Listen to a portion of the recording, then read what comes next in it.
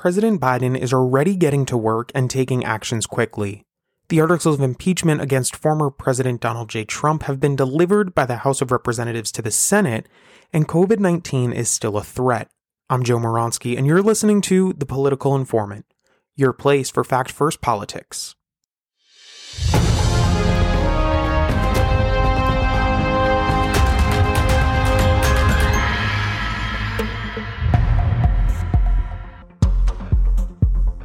"15 executive orders on his first day in office and over 30 executive orders in his first 3 days. 40 presidential actions in just 7 days, and we are seeing Joe Biden getting to work and using his authority as much as he can. Now, before we get started, I do want to note memorandums and proclamations are similar, but not technically executive orders, although media networks often count them as such. So let's talk a little bit about the history of executive orders. Now, they were not deemed to be counted until 1907, and then the counting was formalized in 1936 through the Federal Register Act. But orders are still found to this day that are left uncounted.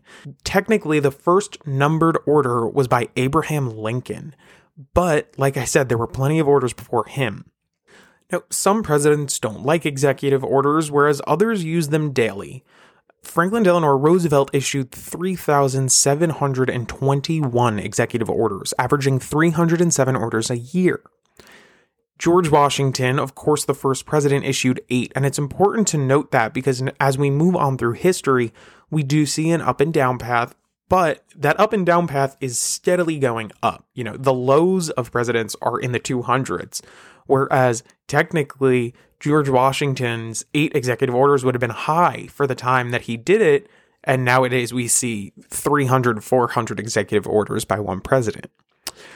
John Adams, the second president, James Madison, the fourth president, and James Monroe, the fifth president, all only issued 1 executive order in their term.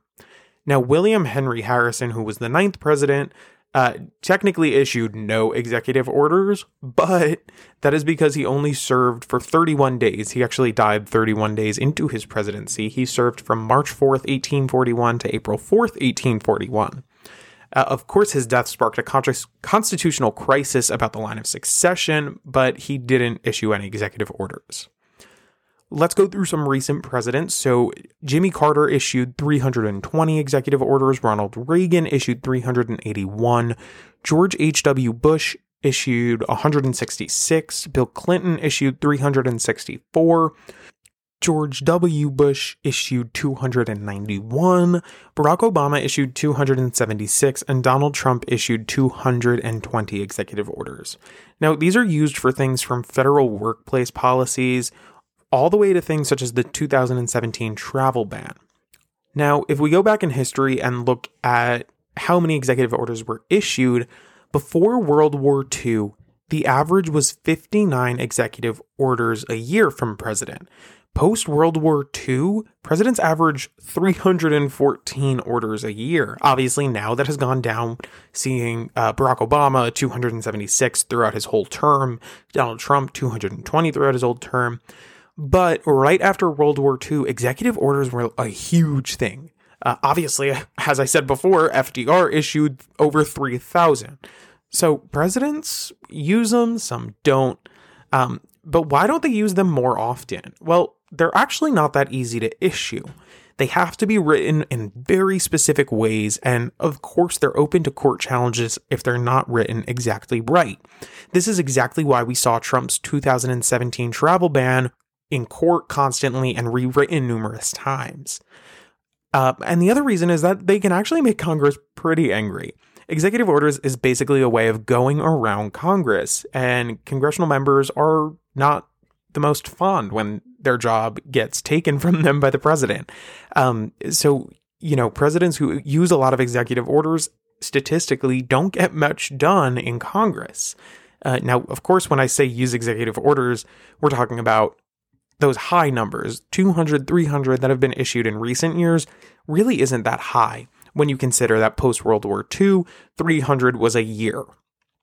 Many of President Biden's orders have been revocations of former President Trump's orders, but this isn't entirely uncommon, actually. Ronald Reagan revoked 29 of his predecessor's orders in his first year in office.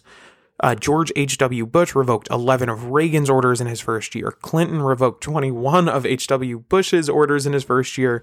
George W. Bush revoked 25 of Clinton's. Obama revoked 10 of George W. Bush's. Trump revoked 15 of Obama's orders. So it's not entirely uncommon for a new president to revoke their predecessor's orders. Just not as fast as Joe Biden has. He's using a lot of his orders to put in place COVID policies as well, though. Examples include federal property mask mandates, student loan pauses, and eviction moratoriums, but we'll get into that a little bit later on. Now, people on the right are criticizing Biden for using this many executive orders so quickly, but some of Biden's supporters on the left are saying, we don't have time in a pandemic to wait for something to go through Congress. He needs to do this. But it's that weird sort of situation when, he's using some executive orders to set in place COVID policies, but he's also focusing on revoking some of Trump's policies when he said we were looking ahead to the future. So you have that kind of back and forth on both sides, but we will definitely see more executive orders come out of this Biden administration.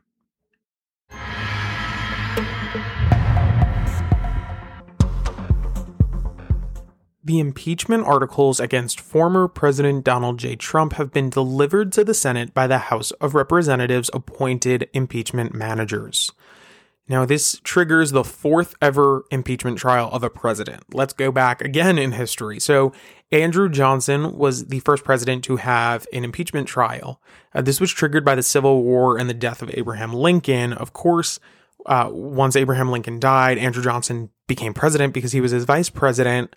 And the Articles of Impeachment allege that he violated the Tenure of Office Act and abused his powers, but he held on to his presidency by literally one vote. A single vote kept his presidency. Next up would be Bill Clinton, in which Congress alleged that he perjured himself when he lied to investigators about his relationship with Monica Lewinsky and obstructed justice by telling White House staffers to deny the relationship. Obviously, Bill Clinton was not removed from office, and reason being, many senators believed he'd not committed crimes that rose to the level of high crimes and misdemeanors, which is the standard of proof in an impeachment trial.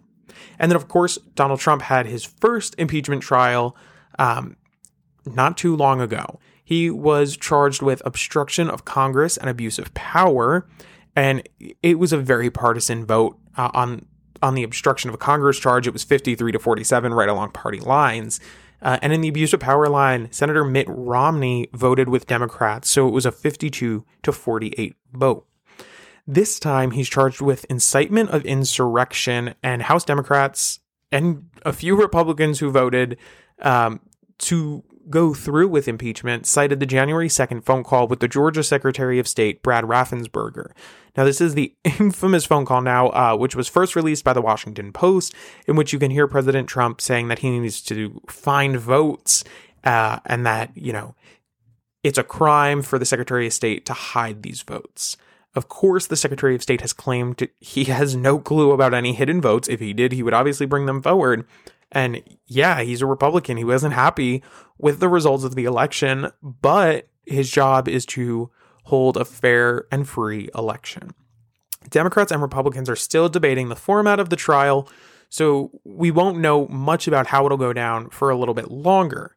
But we do know that the Chief Justice, John G. Roberts, will actually not preside because the Constitution states the Chief Justice only presides when it's a sitting president. So Democrats in the Senate are saying, hey, he's not a sitting president, he's a former president. Of course, that brings up the argument, well, why are we having an impeachment trial for a former president? Which is something that Rand Paul brought up today. This trial itself is set to take place the week of February 8th, but things have already gotten underway. A lot of the formalities, senators were sworn in, and as I mentioned, Senator Rand Paul forced a vote through a point of order. He questioned the constitutionality of convicting a former president. So the vote after debate was actually a 55 to 45 vote, which means 5 Republicans voted to continue with the trial, saying it is constitutional. Those would be Mitt Romney, Ben Sasse, Susan Collins, Lisa Murkowski, and Pat Toomey. Rand Paul also claimed that John Roberts should preside, not President pro tem Patrick Leahy, but again, Democrats are saying he's not a sitting president, so we don't need John G. Roberts to preside. The managers appointed by the House say they're prepared to use social media footage and posts as their main evidence in the trial. They're actually very weary of using witnesses because of the executive privilege claims they faced in his first trial.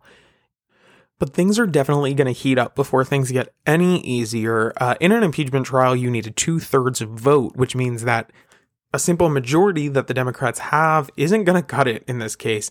They need 67 votes to convict President Trump, and with only 5 senators siding with Democrats on this most recent vote after Senator Paul's point of order, it does not look too good for the Democrats on Capitol Hill.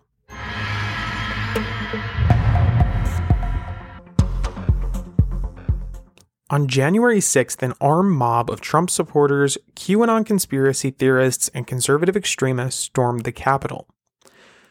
So this is obviously the center of Trump's impeachment trial, but of course, there are citizens who are being tried for what they did. So to date, the Department of Justice has charged more than 150 people and identified hundreds of others as suspects. The acting U.S. Attorney for Washington, D.C., Michael Sherwin, said that they've opened over 400 subject case files, but in some of these cases, they're still trying to identify the suspect. Interestingly enough, they're mainly working off of public tips and tips from family and friends of these suspects. So people are seeing these pictures online and calling and saying, hey, that's my brother, or that's my best friend, which is certainly something that you won't see too often. Let's talk specifically, though, about Jake Angeli. So he is also known as the Q Shaman, and he was seen in the horns and shirtless in a lot of those pictures from the insurrection. He's 33 years old and from Arizona. So his stay in jail has already been something else. You know, he started a hunger strike because the jail wouldn't give him organic food. He got the organic food finally. It was a huge thing. But that's not even the weirdest part. He was transferred to Washington, D.C. on January 19th and is in custody of the U.S. Marshals Service. His lawyer tried to get him released with a GPS monitor on January 15th, but the judge denied it and said he will be held without bond. He's charged with 2 felonies and 4 misdemeanors, which are civil disorder, obstruction of an official proceeding, entering and remaining in a restricted building, disorderly and disruptive conduct in a restricted building, violent entry and disorderly conduct in a Capitol building, and parroting, demonstrating, or picketing in a Capitol building. But weird enough, his lawyer is blaming former President Trump. In a recent statement, Albert Watkins, the lawyer for Angeli, said, quote, he regrets very, very much having not just been duped by the president, but by being in a position where he allowed that duping to put him in a position to make decisions that he should not have made. So that's like a very weird defense strategy. Never heard of that one before. But it will be very interesting to see if this plays out, if it's an effective defense strategy, and of course, if it plays any role in the impeachment proceedings of former President Trump.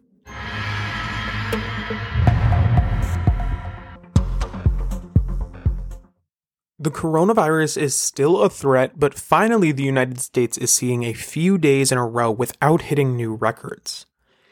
According to the World Health Organization, to date, the United States has 24,916,899 confirmed cases, with 416,004 deaths. January as a whole, though, is the most deaths in a single month to date for the United States, with 77,698 deaths. But let's talk a little bit about the vaccines. So late Tuesday night, we found out that AstraZeneca will be speaking on Wednesday, January 27th, at a meeting with the CDC regarding the emergency use approval for its vaccine, which is a huge step in the right direction, but it's also very interesting because AstraZeneca is the only vaccine so far that's gotten this far that doesn't use the same technology as the Pfizer or Moderna vaccines, which would, of course, be with the mRNA. President Biden announced the purchase of 200 million more doses of the Moderna and Pfizer vaccines and says we'll have enough vaccines for every single American by this summer. To date, the CDC says 44,394,075 doses have been distributed, with 23,540,994 being administered so far. Restrictions, though, are definitely loosening. California lifted its stay-at-home order. The Ohio governor said he wants every kid back in school by March 1st at the latest, and this is getting some pushback. Some people on the right are saying it's because Biden's president and they want to make him look good. Well, people on the left say, yes, it is because Biden is president, but not for the looks. It's because he actually takes the virus seriously. Dr. Fauci is back in the briefing room, and White House doctors who worked with Vice President Pence on the task force set in place by President Trump are speaking out and actually saying they were dismissed and ignored, but nothing has really come of this yet. Global cases topped 100 million on January 26th, according to Johns Hopkins University, and global deaths are at 2,149,818. Joe Biden invoked the Defense Production Act, which will help to speed up vaccine production and increase supply. Now, President Biden also has signed a lot of executive orders relating to COVID. Those are as follows: requiring a mask on federal property, creating the position of a COVID-19 response coordinator to oversee the government-wide response, paused federal student loan payments, mandated masks on public transportation, including airplanes and buses, facilitating data sharing to allow for a, quote, data-driven response, establishing the COVID-19 Health Equity Task Force, supporting the reopening of schools, supporting workplace safety, establishing a COVID-19 pandemic testing board, guaranteeing unemployment insurance for people who refuse to work due to COVID-19, establishing teams to help distribute federal aid money, directing the Treasury Department to take, quote, a series of actions to expand and improve delivery of stimulus checks, directing all government departments and agencies to, quote, promptly identify actions they can take within existing authorities to address the current economic crisis resulting from the pandemic, and reinstating COVID-19 travel restrictions from Brazil, Europe, and South Africa for non-U.S. citizens. He also did sign a memorandum which supported states' use of National Guard for COVID-19 response.